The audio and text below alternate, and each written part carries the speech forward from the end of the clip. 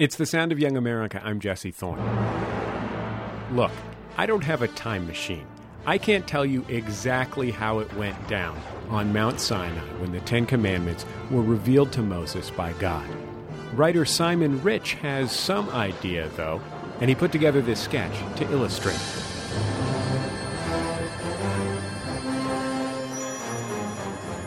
Are you ready to write down my commandments, Moses? Yes, my lord. Then let us begin. Commandment 1. I am the Lord your God.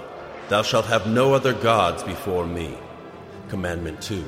Thou shalt have no idols, except for Prince. Commandment 3.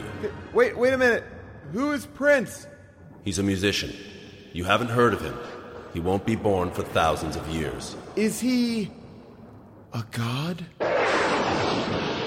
Well, technically, no.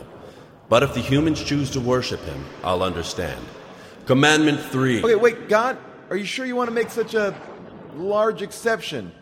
Listen, Moses. You've never seen Prince perform. You're just going to have to trust me on this one. I just don't understand how a mortal could be worthy of such adulation. Moses, let me explain something to you. After selling 40 million records, this man is going to change his name to an unpronounceable symbol which is almost impossible to draw. Then, he will build a guitar that is shaped like that symbol and refuse to play anything else.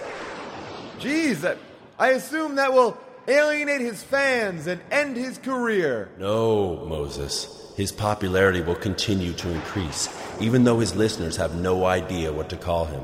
By the year 2000, humans will refer to him simply as the artist. Wow. Can he dance? Moses, listen to me.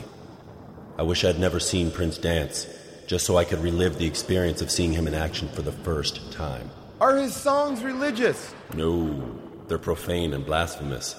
But it doesn't matter. When Let's Go Crazy comes on the radio, something happens, and that's it. I have to dance. He plays 25 instruments, Moses. Wow, that's incredible.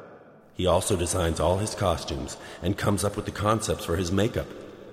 I don't understand. If he's so successful, why can't he get other people to do those things? Because he wants to retain full creative control over every aspect of his art. Wow. Wait a minute, Moses. I just thought of something. We can't write the word Prince on the tablets. It might offend him after he changes his name to the symbol. I could try to draw the symbol. No. It's too risky. You might mess it up and upset the artist. Let's just say no idols. When the people see Prince, they'll know what to do.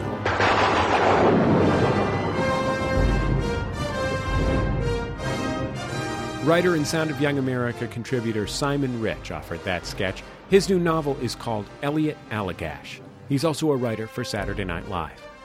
Our thanks to Seth Morse, who portrayed God. You can find his work at funnyordie.com, where he is a writer. Also to Paul Scheer, who's featured in the upcoming film Piranha 3D. From what I'm told, Piranha 3D features everything that you would hope it would feature. Take that as you will.